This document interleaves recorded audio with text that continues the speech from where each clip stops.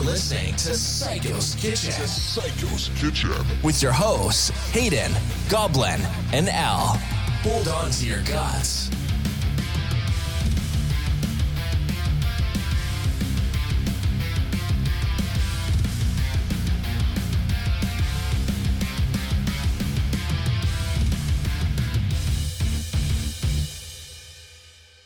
Gucci snakes. Okay. We're recording, by the way. Give me your biggest talking point. My biggest talking point? There you go. Okay. I just wanted to see if you'd redline. Oh, okay. Dick cheese. Fuck you. Hello, everybody, and welcome to Psycho's Kitchen. It's been a while. It's been a really long fucking while. We all have been very busy, guys. Yeah, and there's been some things pop up and some situations going on. I am Hayden, hanging out here with Goblin. Hell yeah. Yeah, and Elle is not joining us today. Yeah, Elle is been very busy. Yeah, and she won't be joining us for a little while, but she will be back. Yes, she just is very busy. Yeah, she's juggling a bunch right now. So very in demand. She gets very, very tired, and that's understandable with all the stuff that she's got going on. Yeah. So for 100%. a while, I mean, obviously, I have some special guests every once in a while. You've met Soul, and I think you've met Bray and Teagues. I'm pretty sure all three of them have been on here. But I have some. I just know them from PlayStation. So I've had some special guests on here, but it looks like you're going to be dealing with Hayden and Goblin for a while. So don't be too disappointed. So you can set the bar low if you'd like. Yeah, just set that bar at the lowest possible place. And then we'll blow your mind. Cats get fucking lively at night or something? Cats, I don't know if you know this or not, Hayden, but cats are nocturnal creatures. I mean, I know, but Jesus Christ, can they sleep? Like, look at Monkey. He's the perfect example of what we want a cat to be. He really is. He's over there snoozing his little ass off, and the others are just being obnoxious. In his defense, he does that. Or in their defense, he does that all the time. It's day and night. He's lazy. He just sits there and sleeps. Sometimes I have to check and see if he's still alive. So, I see his stomach moving. He's breathing. Oh, good. So today we watched an old movie. Well, not really too old. I would say, dude, chill. It was 2009. Yeah, we're way older than this movie, just so you know. We watched an ancient movie, and it only came out, like, I don't math. 14 years ago. 14 years ago. So, yeah, with By Valentine's the way, in 3D at the theaters. Yeah. With those cheesy glasses that didn't really work. Yeah. So, since Valentine's Day is around the corner, we decided to watch My Bloody Valentine in 3D. Garbage. So, is that your take on the movie?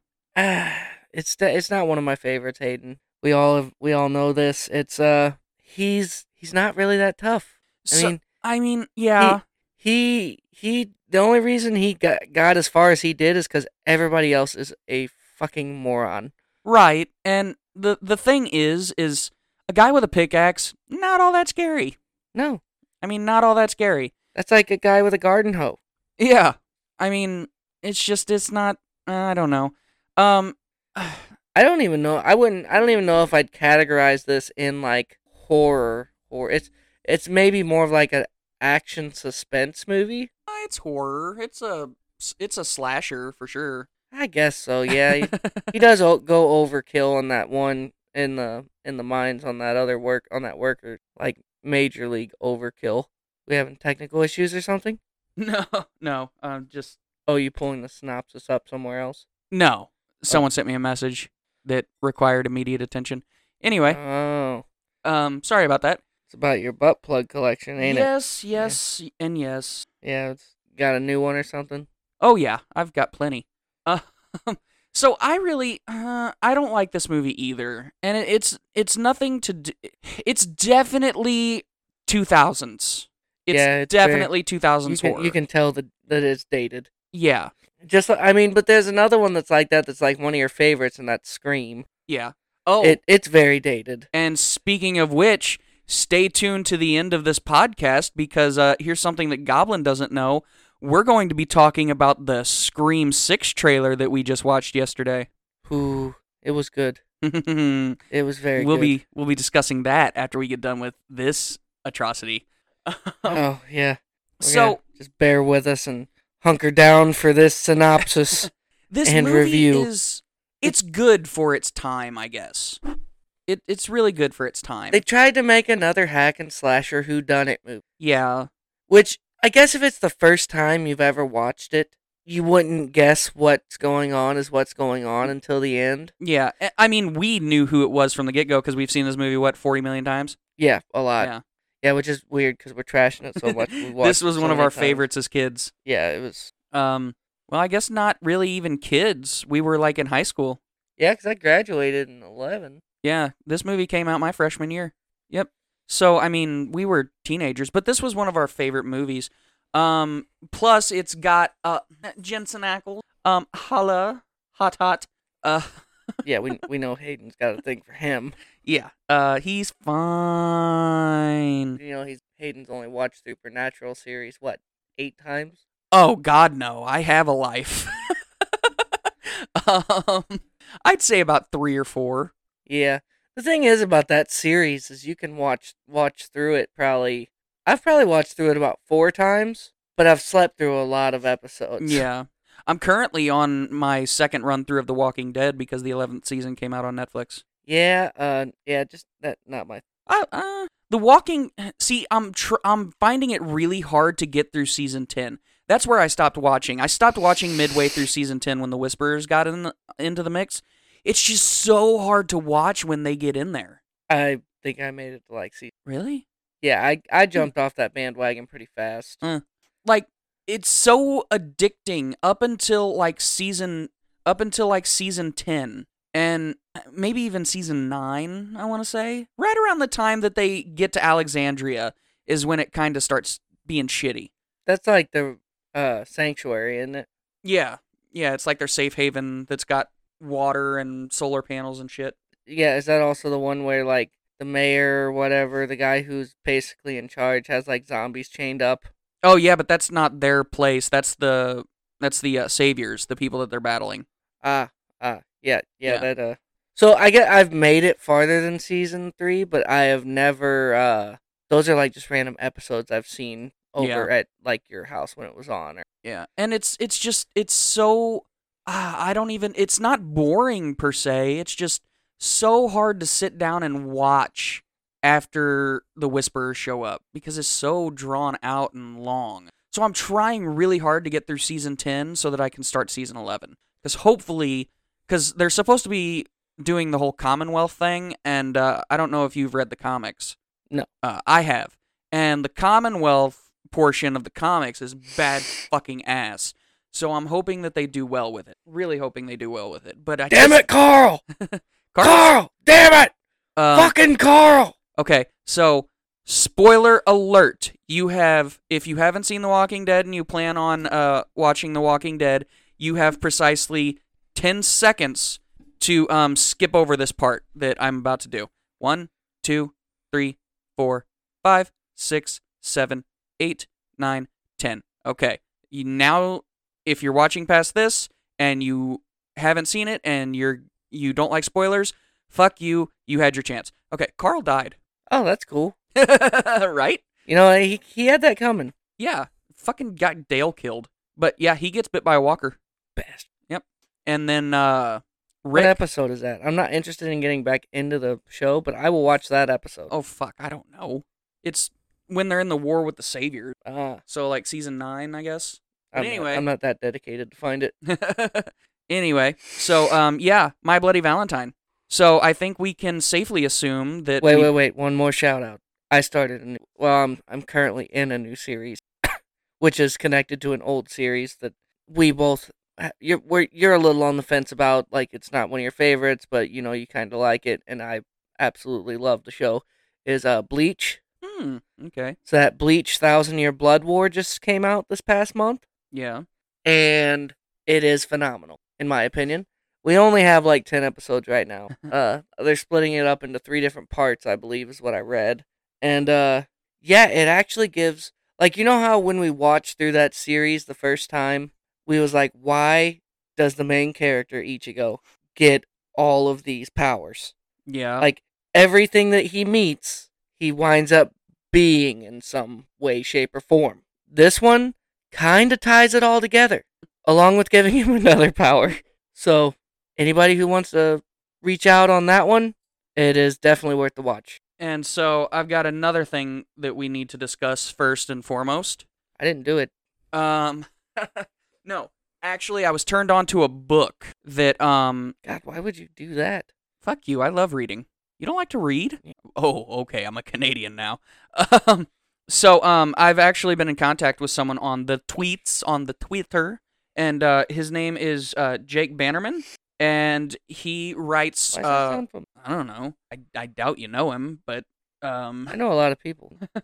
I don't think he's even from Missouri. Don't Well, that doesn't question- matter to you anyway. I've lived in all over this damn country. But anyway, he writes horror books, and I think he writes novels. He probably writes novellas and all kinds of stuff. But Jake Bannerman, and I've been reading The Harvest: Family of Dog. Now I'm not finished with it yet. I will say that, but this book is good. Like, this book is good, and Like as good as an Ice Nine Kills song. well, that's two different comparisons. Like, that's music versus books. Both horror. True. This is a very good book. I haven't finished it yet, but we will be talking about this book very soon. All right. Because Wait, do I have to read it? Send me the audiobook. I don't think it's available on Audible. Well, then you better read it out loud and record yourself, because... No. Well, let's just say you know and I know. Unless it's absolutely necessary. I don't read things. Oh, no, I got you. I know you don't read, but I do, and I will just basically go over this book with, because this book so far is phenomenal. I need to get... I'm halfway Maybe I'll through like it. The thing says I'm at 50%. So, Oh, yeah. it's a digital book? Yeah. Oh, yeah. Yeah. Dude, I don't fucking have time to buy hard Hayden, copies of shit. I thought you were old school about some things, you know, and I mean, I would prefer to read hard copies of books, and I could have bought this as hard book or hardcover copy, but I really wanted to read it as soon as I got it, and I didn't want to wait for it to come into shipping. But yeah. I If I read it, we're gonna have to get a physical book, because so here's the thing. I actually might start like buying some of his books in hard copies, and maybe even interview this motherfucker one time. yeah, that'd be cool. Yeah, because he's talented. He's really talented. But anyway, so Jake Bannerman, The Harvest. Good with the words. Yeah, good with those words, motherfucker. But yeah, Jake Bannerman, The Harvest. So check, and he's got a lot of books, so check out his shit. And yeah. Hell yeah. Hell yes. I'll have to get back into read. Yeah, I think he's got some short stories too. I know you don't have much time on your hands. Yeah, that's very true. Yeah. And hell, I don't know how this would happen, but I would be honored to be the voice behind the reading of audible versions of these books. Oh, I bet you would. Yeah. I bet you would. Anyway, so let's dive into this movie. Whew, here we go. It's a short pool, or it's a shallow pool. Everybody make sure that you don't dive too hard, because you're going to hit your head on the ground. Yeah. So this movie starts with a radio broadcast and police communications going back and forth. Through them, we kind of get like the recap of what happened. The old mine shaft, it collapsed, blah, blah, blah. Yeah. We learned that there has been a cave-in at the north side of Hanager Mine. Eventually, rescue teams find 6 people in the shaft. The shaft. Shaft. 5 of them are dead, and one of them, Harry Warden, is in a coma. The local papers are soon accusing Harry of having gone crazy and murdering the other 5 miners to prolong his air supply, and given the condition of some of the bodies, there is enough evidence to support this. Exactly 1 year later on Valentine's Day, we see Harry's brain remembering the last few minutes. Good lord. Calm down, doggy. Exactly 1 year later on Valentine's Day, we see Harry's brain remembering the last few minutes before the collapse, which consists of him telling Tom, a.k.a. a Jansen, Iacles, the son of the boss, to not screw up and threatening him a little. Something goes wrong, however, and soon everything is collapsing and Tom barely makes it out alive. Suddenly, Harry wakes up and looks around. Trying to bring his memory up to date, a nurse enters the room, and before she can sound the alarm, gets killed by Harry. Now, it's very rare that someone will wake from a coma after a year. Very fucking rare. Yeah. Pretty sure that's only happened, like, maybe a handful of times. Once you're in a coma for more than, like, a month, you're basically written off as not gonna wake up. Yeah. So that's already kind of meh, okay. He's dead. Yeah. You're pretty much a vegetable at that point. Yeah. So, Joke's on them. Very much not a vegetable. Right. They are now. So not long after, we see Sheriff Burke, Tom Atkins, and one of his deputies touring the hospital massacre scene. Which he went overboard. This synopsis says, in parentheses at that, makes the Saw movies look like a Lassie film. Yeah. It did. It does. It does. Overkill on the gore and the blood. Everywhere. Way overkill. Yeah. Every fucking where. Yeah. So they enter Harry's room and see him missing, and a nurse with her heart removed, and on the counter beneath a message reading, Happy Valentine's Day. Fuckers. And are soon given chase, figuring that he'd head to the mine. Meanwhile, over at said mine, a big senior party is in full swing for the high school set. One of the kids, Axel, and that's played by Kerr Smith, is making out with his girlfriend, Irene, played by Betsy Rue, while waiting for her friend Sarah to arrive. Although Axel isn't really excited since she'll be bringing Tom in all likelihood. Sure enough, Sarah, Jamie King, does arrive with Tom, and the boys are naturally cool towards each other. Axel and Irene head into the mine with Axel telling her that he doesn't trust Tom, as Sarah and Tom hang back a second. So this actually kind of foreshadows a little bit of something, that Axel doesn't trust Tom for good fucking reason. Well, at this point in time, he has no reason to not trust Tom. Yeah, I mean, at this point in time, Tom's not fucking psycho. Yeah, you know, it's... So Tom reassures Sarah that he's fine with being there, and they go in. The foursome splits up, as one does in a haunted house. Well, Tom wound up not even going in. Yeah, Tom didn't go in. At first, anyway. Yeah. And Sarah is soon lost. She calls out for Tom and is surprised by some kid named Jason. He calls for his buddy, but instead gets pickaxed from behind by Harry, and it's so... This was one of the 3D attempts. Yeah, and it goes through his head and his eyeballs at the end of the pick. Yeah, and it's overkill. It's really overkill. That's all you can really say about it. Over animated. It's oh Lord. This movie is about as cringeworthy as they come. Oh, for sure. So Sarah screams and she runs, like they do. But Harry has already been through, and he has basically killed everyone already. She runs into Axel and Irene, and the three of them hide just as Jason's friend comes up. The friend inadvertently reveals them before getting killed, and the trio heads for the front entrance. They pass Tom and drag him along, but Tom trips on some wires and gets abandoned. Axel shoves the girls into his car despite Sarah's attempts to get to Tom, just as Harry throws a pickaxe at them, which comes within centimeters of impaling Sarah going through the truck's windshield. Yeah.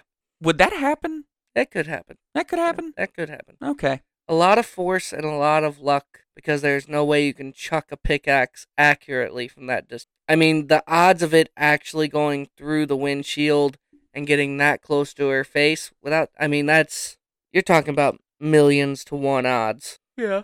So they back out of the drive thing just as Burke and his deputy arrive. The two of them shoot at Harry just before he can kill Tom, and Harry heads deeper into the mine as Burke and the deputy give chase. Is that right? I don't think that's right. Yeah, that's right. I didn't think that the deputy and everything showed up yet. Yeah. I thought that Harry was just distracted by throwing the pickaxe at the truck and everything, that Tom was able to run into the mines. And then it just showed the sheriff and deputy chasing in the mines after they had already made their way in.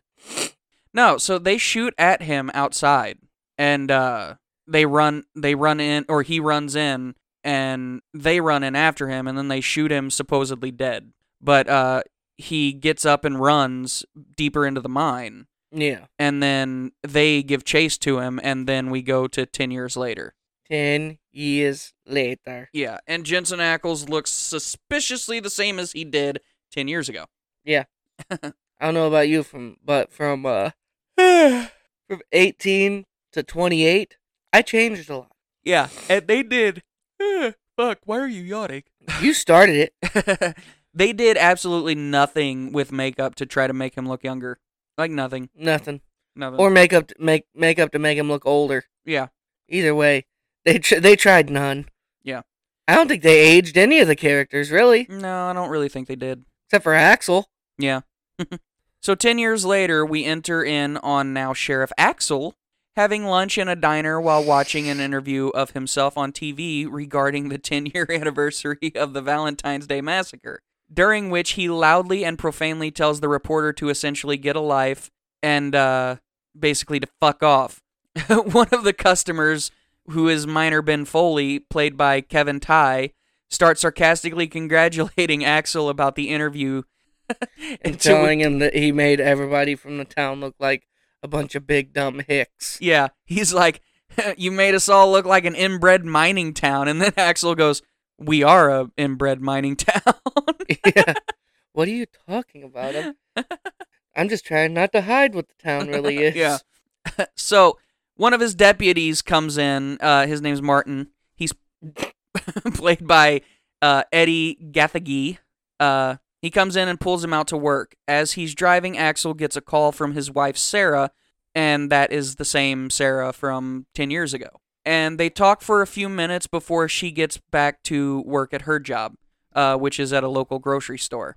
That she owns. Yeah, well, her parents own. What the fuck did you just drop? Well, I thought her parents had passed away. Did they? Yeah, I think she owns it now. Mm. So a little later, we see Axel pulled up outside his dad's cabin, and we see that inside he is having sex with Sarah's coworker Megan, played by Megan Boone. She tries to give him a box of Valentine's chocolates with a note that says, "Be mine forever," and he accepts as graciously as a married man wanting to keep a secret could. Yeah. And then it's good. I didn't get you nothing. Oh, but you did. I'm pregnant. His face changed so fast. So not far away, we pan over and we see Tom looking out over the mine, watching the workers do their thing. That night he goes over to Ben's house and is told that they're not selling until Monday, which Tom is less than pleased with. For good reason. Yeah. Ben says that Tom's dad would be disappointed that Tom is selling the mine, but Tom doesn't really give a shit. He just wants to sell the place and get back out of town.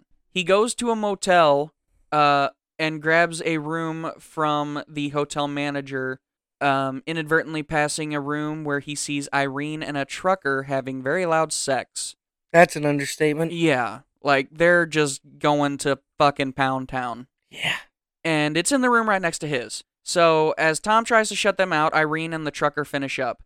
Irene, who is completely naked, by the way, starts waxing philosophic about Valentine's Day. Like, she is getting into detail, like, how Valentine's Day came about.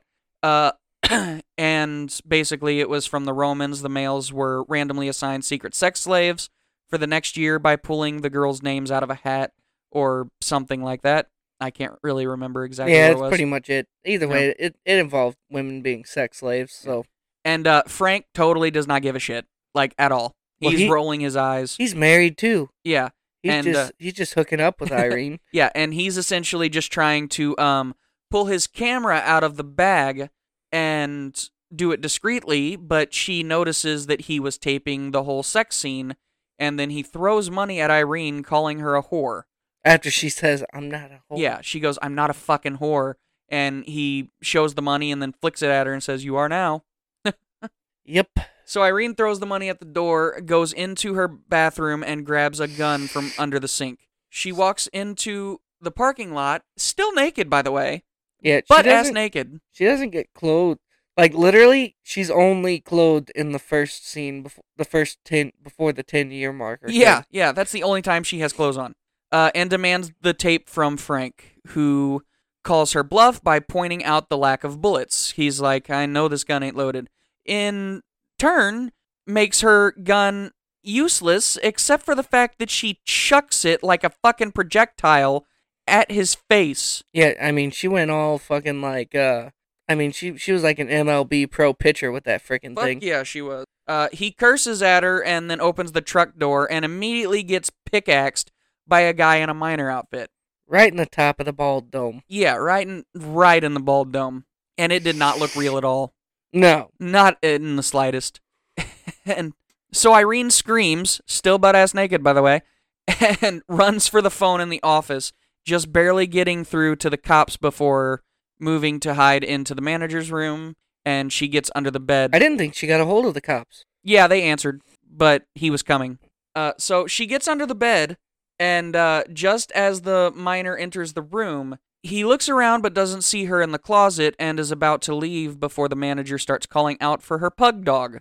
And she comes in like, oh, you're in trouble, Hiding in the closet Yeah, hiding in the closet again. And then she goes to look in the closet and is immediately pickaxed through half of her body and into the overhead lights. Yeah. This is when Irene does the dumb shit that all people hiding in horror movies does, and she lets out a squeal, and I don't know how the fuck he heard that between having the miner mask on and the shattering of a light, but he did.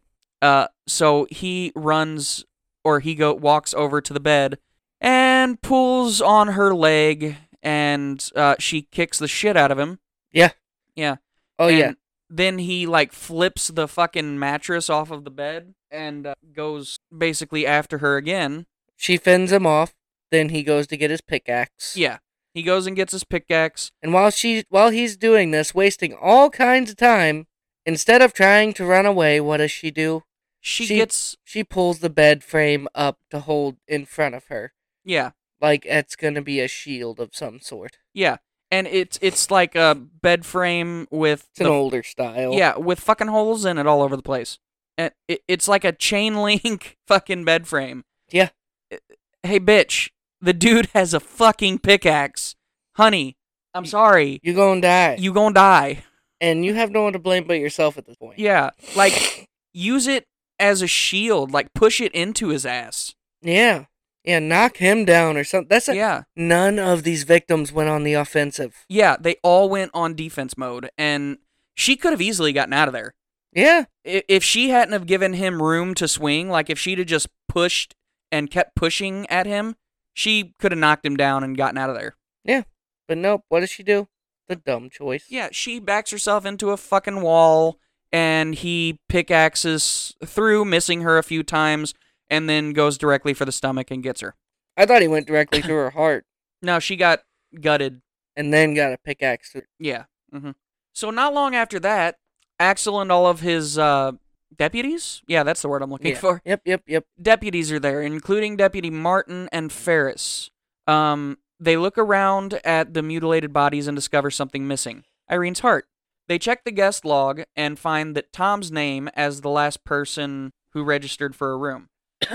The investigation continues into the next day when Axel gets a Valentine from a secret admirer, and inside of it is Irene's heart. Bum, bum, bum. Bum, bum, bum. Meanwhile, we pan over to Sarah at the store. She is working the register when Tom comes up to her wanting to get together with her and talk things out.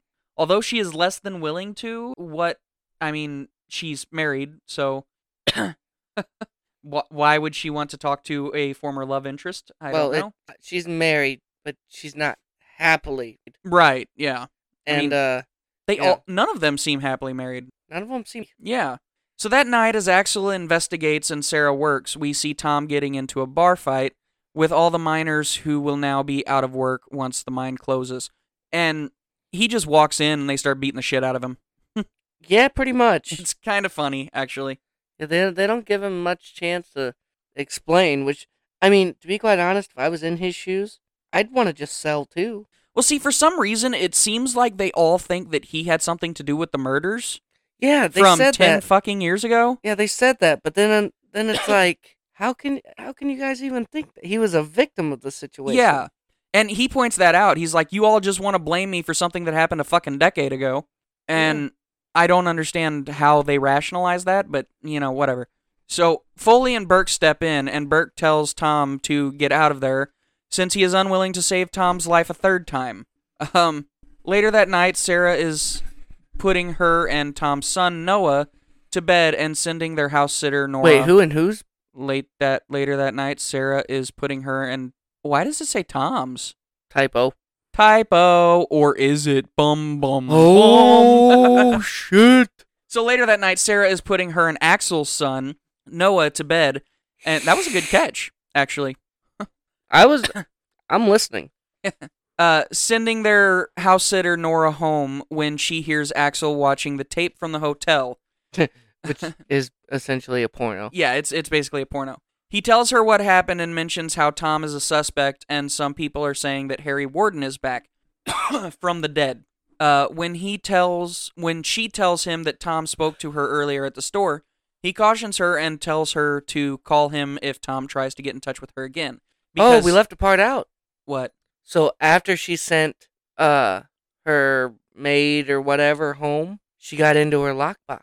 Oh, yeah, and pulls out the picture. Yeah, that was taken on the night that they all went into the mine 10 years ago. It's a picture of her and Tom. Yeah. And, of course, Axel has it, and he's, confronting her about it, basically, and he just says, you need to stay away from Tom. He's a suspect here, and then he shows that he can see Tom on the tape, and so he wants her to call him if Tom ever tries to get in contact with her again. Spoiler alert, she doesn't. No, she doesn't. The next morning, Sarah is opening the store when Tom pops up behind her. They take a brief walk, and Sarah explains that she can't be with Tom because he spent the last 10 years running. She leaves him and he heads up to the mine, determined to talk to Ben and tell him that he's not going to sell the mine, and he is staying. He is told that Ben is currently in Tunnel 3, and after being outfitted, is driven down there by a guy named Red. And Red is the one who started the bar fight with him. Yeah, and essentially broke his hand on a mirror. Yeah. So they stop at the main intersection, and Red rings 3 as Tom heads to some electrical equipment behind a chain link door. The miner appears and shoves him in there, and he turns and sees the miner, which terrifies him into silence. The miner gestures with his pickaxe for him to be quiet, and then wedges the lock shut. Yep. The miner turns and heads for Red, who manages to see him and fights him off, as over the phone, the other miners hear his shouts and start converging. The miner Red almost had him. Oh, yeah. Red almost fucked him up. So the miner gets the upper hand and drives the pickaxe through Red's forehead. And then just keeps on fucking swinging and swinging and swinging. But he then disappears and is in the miners start coming through. This is when, essentially, they see Tom in the fucking lock cage or whatever. Get me the fuck out of here! Yeah, he's like, get me the fuck out of here! And they're like, what did you do? And it's like... He's like, I'm locked in a fucking cage. What do you think I did? I had to watch. Yeah. But it turns out he really didn't. They head up and they snap the lock open, and Tom is taken to a hospital where he gets stitched up while telling his story to Axel, who doesn't believe a word of it since he knows Harry Warden is dead. Ben, who is stuck in Tunnel 3, finally arrives, and Axel reveals that he knows what Harry and the sheriff and the other town fathers did with Harry. Namely, dispatch him vigilante style and bury him in the woods. Less than 2 hours later, Axel, Sarah, and Martin, and Tom, and Ben, and Burke are hiking through the woods towards Harry's gravesite. So all these motherfuckers are going out to this gravesite. Did this happen before or after the interrogation? No, this happened before the interrogation. Okay. So they get to the gravesite, and it's fucking empty, obviously. Yeah. Which kind of added a supernatural effect to it, because at that point in time, the first time you watch it, you're like, Oh my God, he came back from the dead. Yeah. He's Jason Voorhees. Key, ma. So, back at the police station, Axel is interrogating Tom, but Tom is sticking to his story and saying that he's probably going to stay in town for good this time. Oh, he starts intimidating the fuck out of Axel. Yeah, and talking about Sarah and shit. Yeah, he's like, you know she just settled with you, right? Yeah, you know she just settled for you, right? So Axel gets upset and starts throwing stuff around, and starts like wailing on Tom. But Martin breaks it up, and Tom is let go because the miners corroborated his story that he was locked in a fucking cage. Yeah. Yeah. Lawsuit. Lawsuit. He's gonna own the mine and the police station. Yeah. Fuck this place. He owns the main money supply and the law? Shit. That's his town. So that night, we see Tom hanging around the mines after dark. He approaches the exterior entrance to Tunnel 5. He looks inside and sees nothing. He steps back outside, but the door doesn't close all the way, and it creaks open again. To which, this is the point where, Goblin, you were like, shut the door. Were you raised in a barn? Oh wait, you were raised in a mine. You were raised in a mine. You motherfucker. He stares back at it, but before he can do anything further, he sees the miner watching him from the forest. The pickaxe gets pointed at him, but the miner simply turns and walks away. Tom gives chase and eventually is led to Axel's cabin, of all places. His love shack. Yeah. Love shack. So Tom goes into the open door and looks around. Meanwhile, Ben is drunk at home and playing with a shotgun. Yeah, that's a great combo. Yeah. It's unloaded. He hears someone knocking on his door, and then he yells, gets up, and then loads the shotgun. Yeah. One of the most pointless shotguns ever made. Yeah. It's like a double-barrel shotgun, but... It's the over-under style. Yeah, over-under style. It's fucking pointless. You can't shoot that bottom one accurately. Yeah. Period. Cautiously, he looks around outside but sees nothing and laughs it off, cursing Harry for making him jump at shadows. He goes back inside and unloads the gun just as Harry, quote-unquote, the miner, steps out from the shadows. Ben turns and manages to get the shotgun up to defend against the axe.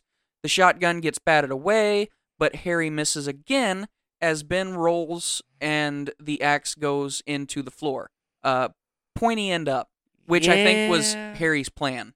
Yeah, I think he was wanting him to have to fight for his life. Yeah, so Harry manages to get his hands around Ben, and after some more struggling, he picks him up, pushes his eye towards the pointy end of the pickaxe, and just curb stomps the shit out of him, driving the pickaxe through him. Yeah, it was, another, gore porn scene. Yeah. We pan over to the station, and we see Axel getting more and more frustrated, especially since both Tom and Ben are missing in action.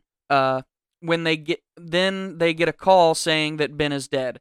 Axel orders Ferris over to his house to watch the kid, and him and Martin head over to Harry's to check things out there. Meanwhile, Megan and Sarah are busy closing up at the grocery store when they hear a noise up front. After verifying that Megan did indeed lock the front door, they check it out and see that the door is still locked and that no one is there. Another noise sounds from in the back, and they start looking up the aisle.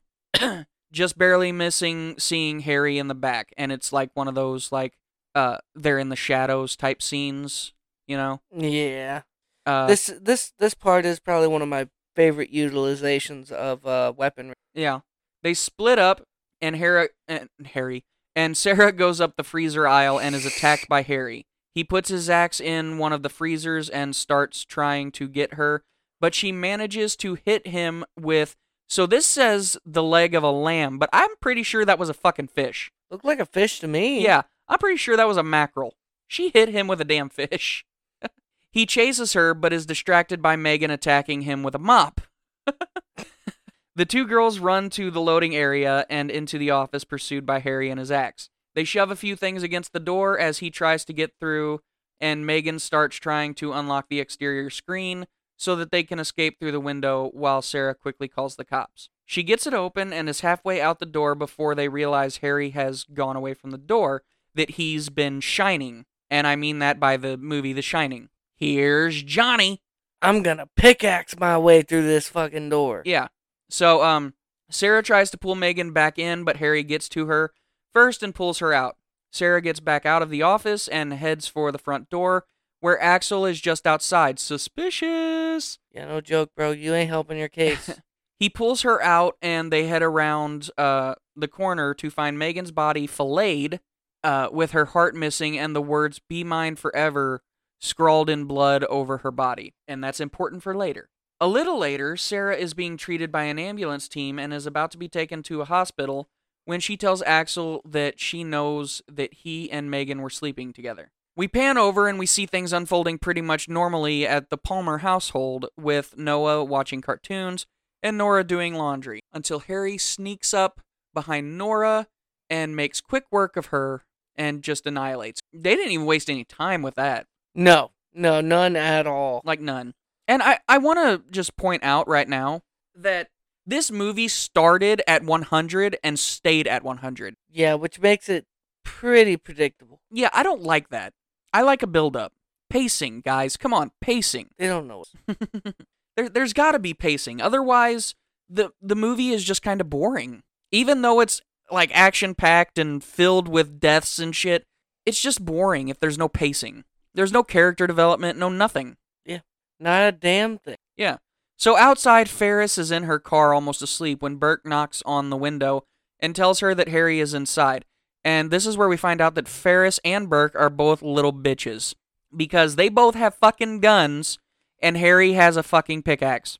So Farrah takes point, very reluctantly, by the way, like, do you want to, she goes up to Burke and she says, do you want to go in first? And he's like, I'm retired.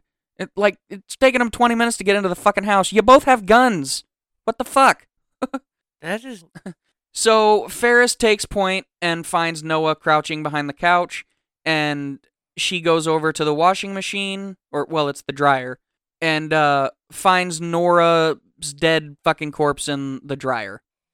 Burke is outside trying to secure the porch. I don't know why he's trying to secure the porch. Just get inside, be, stick together kind of thing. But no, we're going to split up, like dumbasses do in horror movies.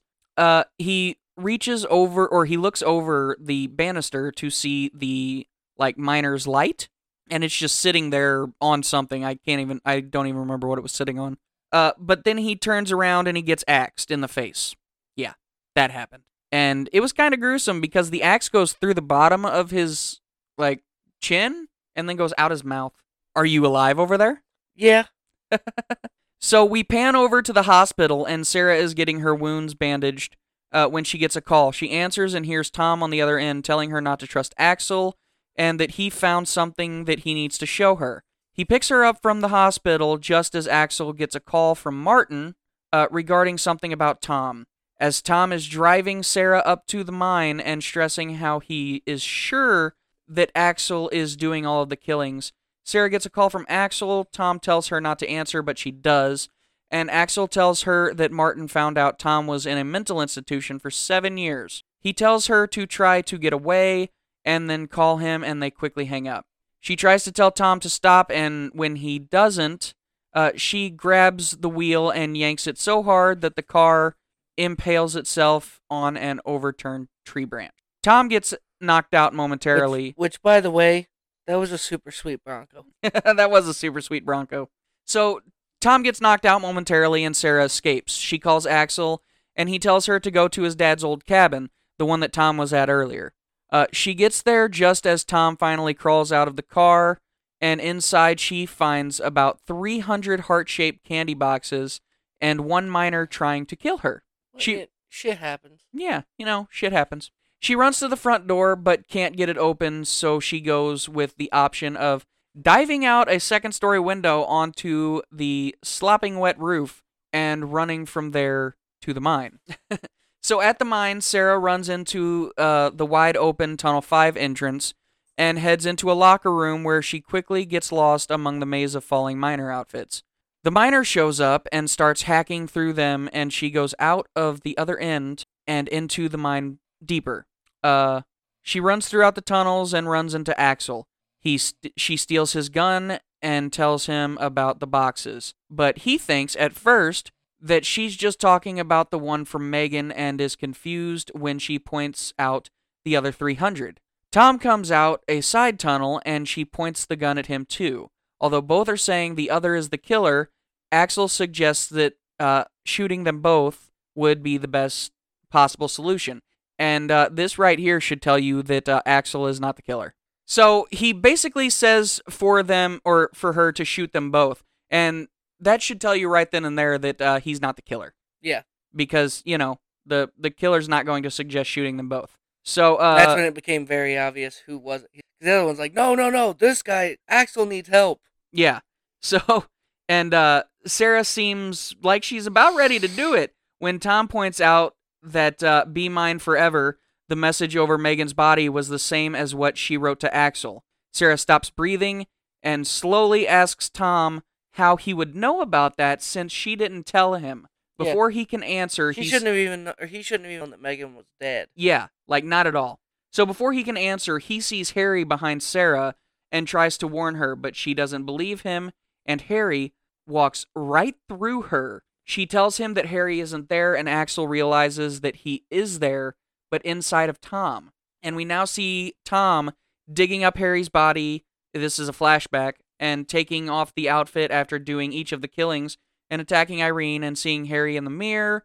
Axel asks Harry if that's right. And he says, "Are you living inside Tom's mind?" Yeah. So Tom grins and says, "Oh yeah," before attacking Axel full on. And Axel is like, "I fucking knew it." I'm about to die, but I fucking knew it. Yeah. The two struggle, and Axel gets a pickaxe through the gut, and it doesn't actually kill him. Yeah, I thought he died for something. Yeah, he didn't. But it's like, you had a shovel. You could have easily killed him if you weren't trying to do such cool fucking moves with it. Like, you would still be alive, Tom would be dead, and it would all be over. But that's not how this is going to go, because he wanted to do some crazy cool shit with a shovel. Yep. Yeah. So Sarah Sarah knocks Tom into some old crates, and she and Axel run. They hide behind a corner like they did 10 years ago. Looked like the same corner. I think it was. I think it was like a homage or whatever to it. Deja vu moment. So Tom gets it together and starts running for them, knocking out lights as he goes. And this was actually pretty cool. Yeah, because as he hits the lights, it flashes to Harry in the miner suit. Yeah. And each one. It was a pretty cool scene.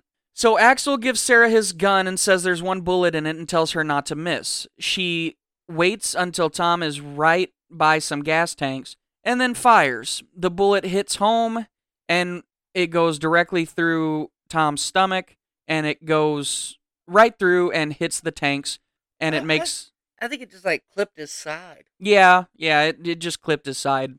So it hits the tanks and it makes them start spewing gas, and then they explode. Yeah, they explode due to the sparks coming from the lights that he had just smashed. Which is actually pretty accurate. Those oxygen tanks will. Yeah. And it appears to be over. So sometime later, we see a bunch of miners searching the rubble for any survivors. One guy thinks he sees something and heads on ahead. He starts talking to the victim he found, and it's Tom, and telling him he'll be okay. Tom stares at the guy, seemingly not comprehending, and then he picks up a pickaxe and drives it through the guy's skull, and we see this from, like, the perspective... First person. Yeah, first person. Which, by the way, is extremely inaccurate for the end of the movie. I'm not going to spoil it. I will point it out at the... He picks up the pickaxe and drives it through the guy's skull. Outside, Sarah and Axel are being brought out, and Axel is being headed to the hospital. He's on a stretcher, and they tell each other that they love each other as Martin approaches. He asks them what happened to Tom, and they tell him that Tom is dead. Wrong. Yeah, as the ambulance drives away, the rescue team comes out, all accounted for. They start to disperse, heading their separate ways, and one of them pauses at the top of the hill for a look around. One, he's limping up the hill. Yeah. He takes off his mask and glances around, and it's Tom. Tom nods satisfied, and then he heads off into the forest.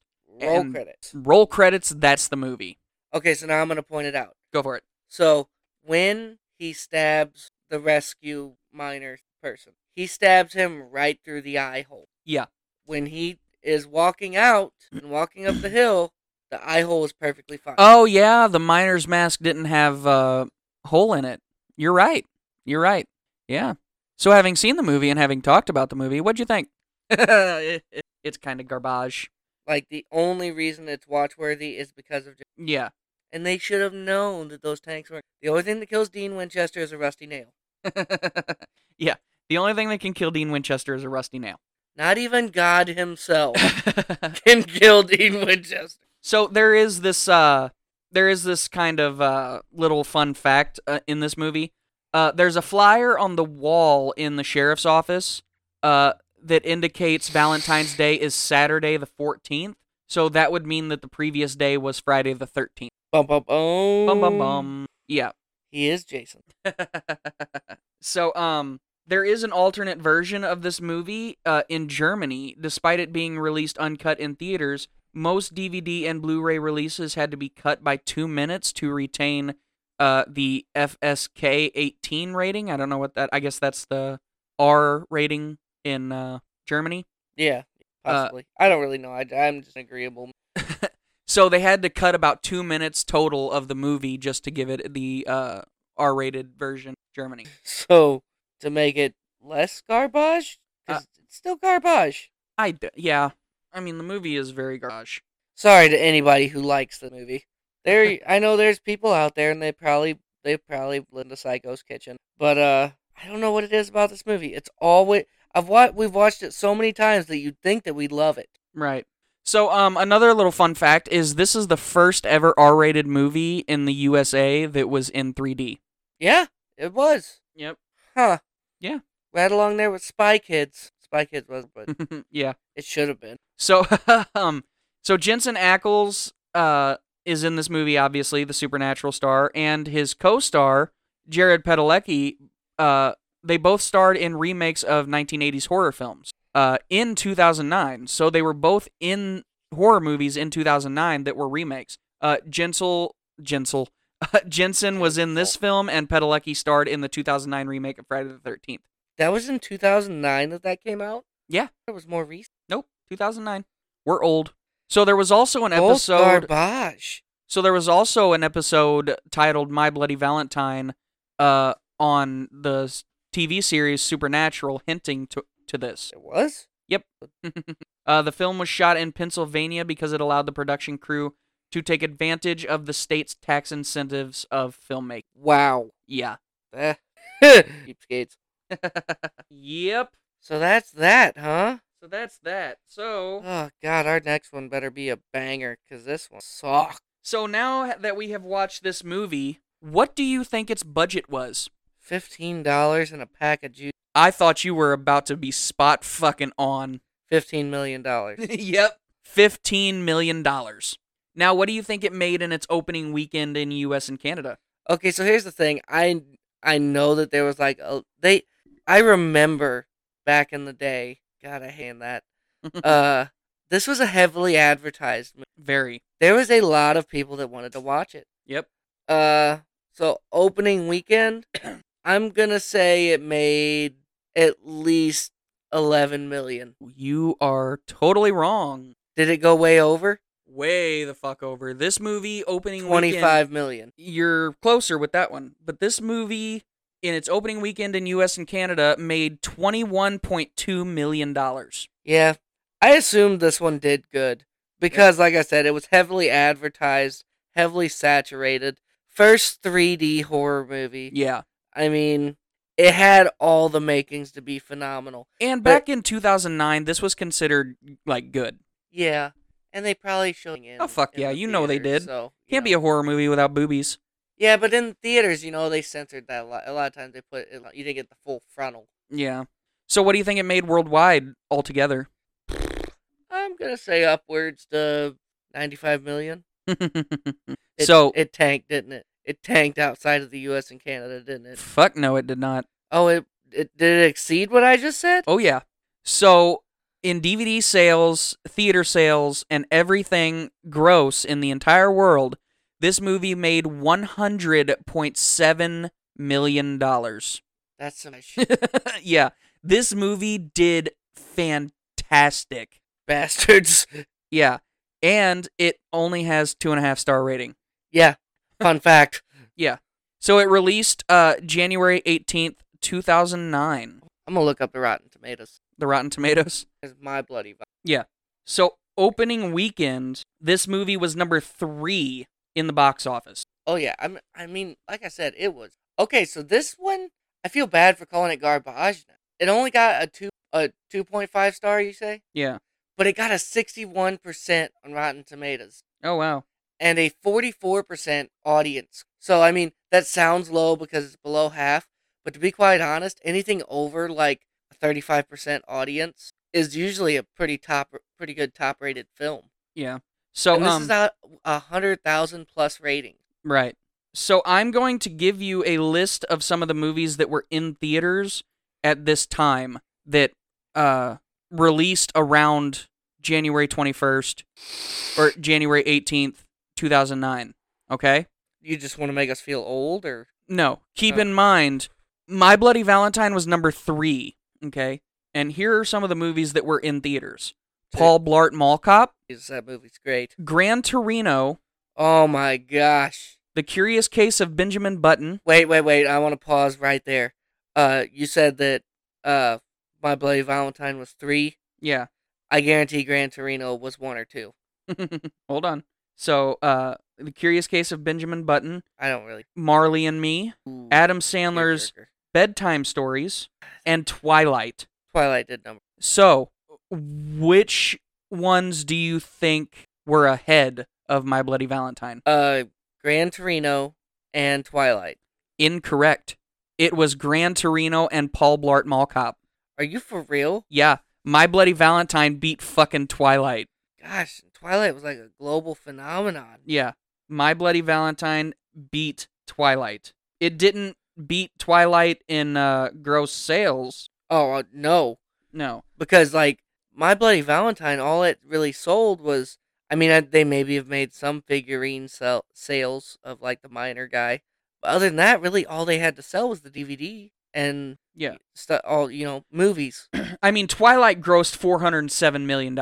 Yeah, it's Yeah. disgusting money they made off those shiny vampires. Now, I don't necessarily know how long Twilight had been in theaters whenever this movie came out. Well, let's see. I think they said it was out in the same weekend. It was out in the same weekend, but that doesn't mean it released that weekend. Oh, okay, Yeah. all right. Yeah, I get what So Twilight was released in November 21st, 2008. So Twilight was on its way out of the theaters when they released. Man, they kept movies in theaters for a long time back then. Right? Now it's like wham bam, thank you ma'am, pick up a fucking postcard on your way out. Yeah, it's now on streaming services. Yeah. Some of them are on streaming services before they make it out of theaters. Yeah. I'm pretty sure that the movie we did an episode on a while back that we went and seen in theaters, that Terrifier 2. Yeah. I think that was on streaming services before it was even in theaters. It might have been. I don't remember. That movie was terrible too. I loved that movie. I loved it because it is what it is, but yeah. I think they should have just unfortunately, we actually didn't get to do a podcast episode on that, really. We did a live podcast of it on Twitch. Yeah, we did, didn't we? Yeah. Yeah. So that wasn't released on our actual podcast, unfortunately. Oh well. Yeah. Oh well. It was good. Yeah. I loved that. If you like the classics. I laughed my ass off at that movie. Yeah. So, crazy thing is we would have missed like some of the crazy terrible gore if we would have just left whenever we thought the movie was over. On a scale of 1 to 10, how scary would you 0. rate this film? 0. 0? -1, actually. No. There's nothing scary about a guy with a pickaxe. I'll give it a 1. Just that's a pity 1. Yeah, it really is. That is a pity 1. Yeah, it really You are is. lying to yourself. All right, so now it's time for us to talk about the Scream 6 trailer. This looks like it looks almost like they're promising us the best Ghostface that's ever existed. Yeah, and it breaks a long-standing tradition of horror films. Do you know what that is? So whenever they go into the gas station at the very beginning of the of the trailer, that should be safe zone now. Because whenever you go in a horror movie, whenever you go, other than fucking Jason Takes Manhattan, there's nowhere safe in that. whenever people go into public areas, they're safe for the rest of that scene in almost every horror movie ever made. What about the hospital in Scream 5? It's not public. I mean, it's a public area, but it's not heavily trafficked at that point because it's nighttime. Which is awkward. Yeah. Because hospitals are 24/7. Yeah, the only person that's really in there is the security guy that gets killed. Yeah, which, like I said, is awkward. Yeah, and very inaccurate. Yeah, because even at nighttime, the hallways are lit up. The only things that, if people want to go to sleep, they shut their lights off in their room. Yeah, like I've slept overnight at a hospital before, and a lot of foot traffic. Yeah, lots of foot traffic, especially at night. Yeah, there's a lot of fucking foot traffic at night. Well, yeah, you think people don't die at night? Right. But when you go into a public area, when you get to a gas station with a bunch of people in it, that's safety. That is supposed to mark safety in horror movies. But this fucking Ghostface just walks right the fuck in there and goes stabby stab. Yeah. And it's fucking great. Goes all berserker on their asses. Yeah. And then he gets shot with a shotgun, but he disappears, and then the guy looks up at the mirror on the wall who shot him, the gas station owner, and he's behind him. So he goes to, turn around to shoot him, but Ghostface grabs the fucking shotgun, stabs him in the chest, and then just bats him the fuck away, taking the shotgun from him, and then just blows his brains out. Yeah. By the way, also, first time we've seen Ghostface actually wielding a gun. I mean, that's not technically... Well, as Ghostface. As Ghostface, that's what I'm saying. The only time you see Ghostface wield a gun is after it's been revealed who it is. That's true. Yeah. Yep. You're right. And it's a shotgun. Yeah. I don't think we've ever seen him use a shotgun. Yeah. First ever on that. Yeah. And, after that scene, we get a bunch of talking and shit. And then, I think Gale dies. I don't think they're going to kill off Gale. I really don't. I don't see it in that scenario that she was in that trailer. I don't see any way she got out of it alive. Well, I mean, there's... Oh, they always make a way. What am I saying? I don't know, though. They killed Dewey. That's true. I think she's going to be a fake-out death. See, I think they're slowly killing... They're going to keep this franchise running forever, just so you know. Yeah. So, I mean, they're obviously not going to kill off Cindy or Sydney. Well, Sydney's not even in this one. I know. That's what makes her safe right now. But guaranteed, after they make this one, which they're going to kill Gale off, I'm doing some predictions. We can go back to this after we watch the movie. But I'm making predictions now that they are going to kill off Gale in this one. Because her and Sydney, it is Sydney, right? Sydney. Okay. I want to say Cindy because that's on a scary movie. But they're going to kill Gale off on this one. And then the next one they make, they will finally kill Sydney. You think? Yeah. But it's still not going to be over yet because we have all of these new characters that are part of the... What did the girl call it from the last Scream movie? The requel? Yeah, the requel. Yeah. Because they all survived pretty much. Pretty much, because... That Ghostface sucked. He sucked. I mean, he did kill the sheriff and sheriff's son. You know, we should go through... You know what? Honestly, let's go through all of the Scream movies before this one comes out. Oh, yeah. We got a month. Good. We can do it. Oh, fuck yeah. I mean, to be quite honest, we ain't even got to watch most of them. Yeah. So, you want to, from, next week and the week after that, we'll do the Scream movies? Yeah. We could even do multiple each time. Like, we could do 1 and 2. Yeah. And then 3 and 4. Well, we already did 1. Or, yeah, so we could do 2 and 3. Yeah. And then 3 and 4. And then we could dedicate a whole 1 to 5 because yeah. Even though I will say he's probably the worst Ghostface because he can't seem to finish the job on much of anybody, it was a tantalizing story. Yeah. Kept you drawn in the whole time. Yep. I could watch number 5 over and over. Oh, me too. Yeah. Just like 1. I could watch the first one over and over again. Yeah. So the trailer then goes to Gale getting a call, and it's Ghostface. And she's like, you're the 10th guy who's tried this shit. Never really works out for the dipshit in the mask. And he's like, I'm something different. And crashes someone through a wall. We don't really see who that is. Silently. Yeah. And then, like, does the whole knife cleaning thing with his hands and then jumps at Gale. And then, now you only saw this one before they edited it. I saw it the day that it came out before they had edited it. So, she's pointing the gun at the door and she says, "That's why I'm going to shoot you in the head." But and then pops off like 4 or 5 rounds under the door. But whenever they originally brought the trailer out, she said, "That's why I'm going to shoot you in the fucking head," which I just think kind of makes it more badass. Well, yeah. She's like, "That's why I'm going to shoot you in the fucking head." And it's Gale. Everything she does is badass. Yep. And there's apparently like a shrine to all of the past killers. Yeah. Yeah, that looked pretty fucked up. Yeah, it did, but it was cool. Yeah, it was really cool. So you think they're going to kill off Gale, huh? Yeah. I don't think they're going to kill off Gale. I really don't. I think they are, just because I think that they realize something too. How much longer is Courtney Cox going to be around? Much less willing to keep doing these fucking movies. Yeah. Same with Sydney. Yeah. They may not kill Sydney off. They may just have her die of natural causes. So the reason Sydney is not in this movie is because they had like money debates and they wouldn't pay God, why can't I remember her fucking name right now? Neve Campbell. They wouldn't pay Neve Campbell what she wanted to be in the movie. Yeah. So see, they may find some other way to kill her off. Yeah. And you want to know what my crazy whack job conspiracy theory is? Huh. I just thought of this while I was on the shitter today.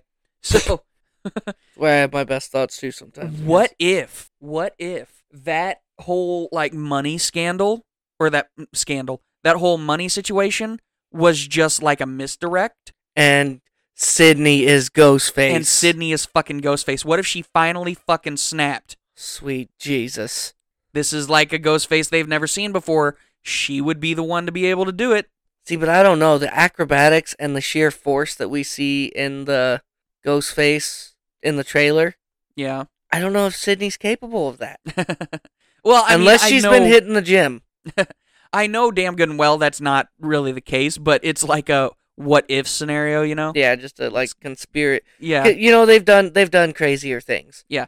But they brought Kirby back from number 4. I don't know. There's like this. Be careful what you say, because there is like a massive following, like a cult following of Kirby, and like they'll fight people. They will. Yeah. I never understood the whole Kirby obsession? Yeah, the Kirby obsession. I mean, she was a great character and all. And I think that's why they brought Kirby in, because first of all, we never knew if Kirby lived or died. And everybody was saying that she had lived, and then they hinted at it in Scream 5, where they're he's the killer dude is watching the YouTube. Slash. Yeah, he's watching the YouTube video of the Dead Meat podcast, which I thought was really cool that the Dead Meat podcast got to be on that. Yeah. And on the side panel where it has suggested videos, it says interview with survivor Kirby. So they hinted at it in Scream 5 that she was alive, and they brought her back in 6. And I think the only reason they brought her back is because they couldn't get Sydney. Yeah, probably. Yeah. Makes sense. So, and then it pans to a train. They're on a train, and there's like 5 ghost faces because there's like a Halloween horror convention going on or some shit. And the lights go off, and then they come back on, and all the ghost faces are staring at them. And then the lights go out again, and then they come back up as Ghostface is grabbing what's her name? I can't remember her name. The Randy's niece, the horror aficionado girl. I can't remember her name right now. I can't remember her name either. But to be quite honest, I don't remember a lot of their names from the first or the last one. Yeah. But it's just because they're the most recent ones. Yeah, and I've only seen the 5th one like twice. Huh, I've watched it more than you. But yeah, he grabs her, and then it goes to the cutscene of Scream 6, which I'm excited about. Yeah, I'm definitely excited about this one. This one's gonna be good. If they keep making them, Ice Nine Kills could literally make a song about every movie. Yeah, and fill up a whole album. So Courtney Cox is like an executive producer of this one. Yeah. Like, Gale Weathers, the woman who plays Gale Weathers, is like an executive producer or some shit on this one. So, I think it's going to be pretty damn good. I really do. Hell yeah. And if I she can't starts wait. producing more, then it's definitely confirmed. I think she's gonna get killed off, and then she can focus more on. Yeah. And I'm going to actually get like a list of all of the cast members that are listed in this movie, and I want to do like a who's gonna die, who's gonna live, who's gonna be the killer type deal. Who's gonna be mortally wounded? Yeah. Who's gonna be the fake out deaths? All that shit. Who the real survivor girl is in this one? Yeah. So anyway, we're gonna end it there. That's been Goblin and Hayden.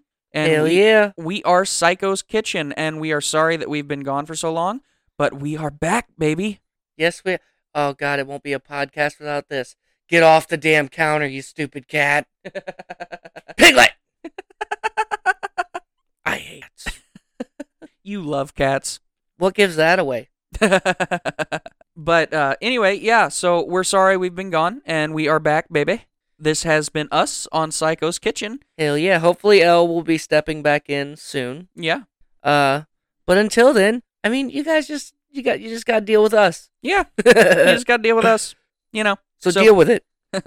As always, keep it spooky and keep your lives in the horror movies. Hells yeah. Peace out, home dogs. Bye.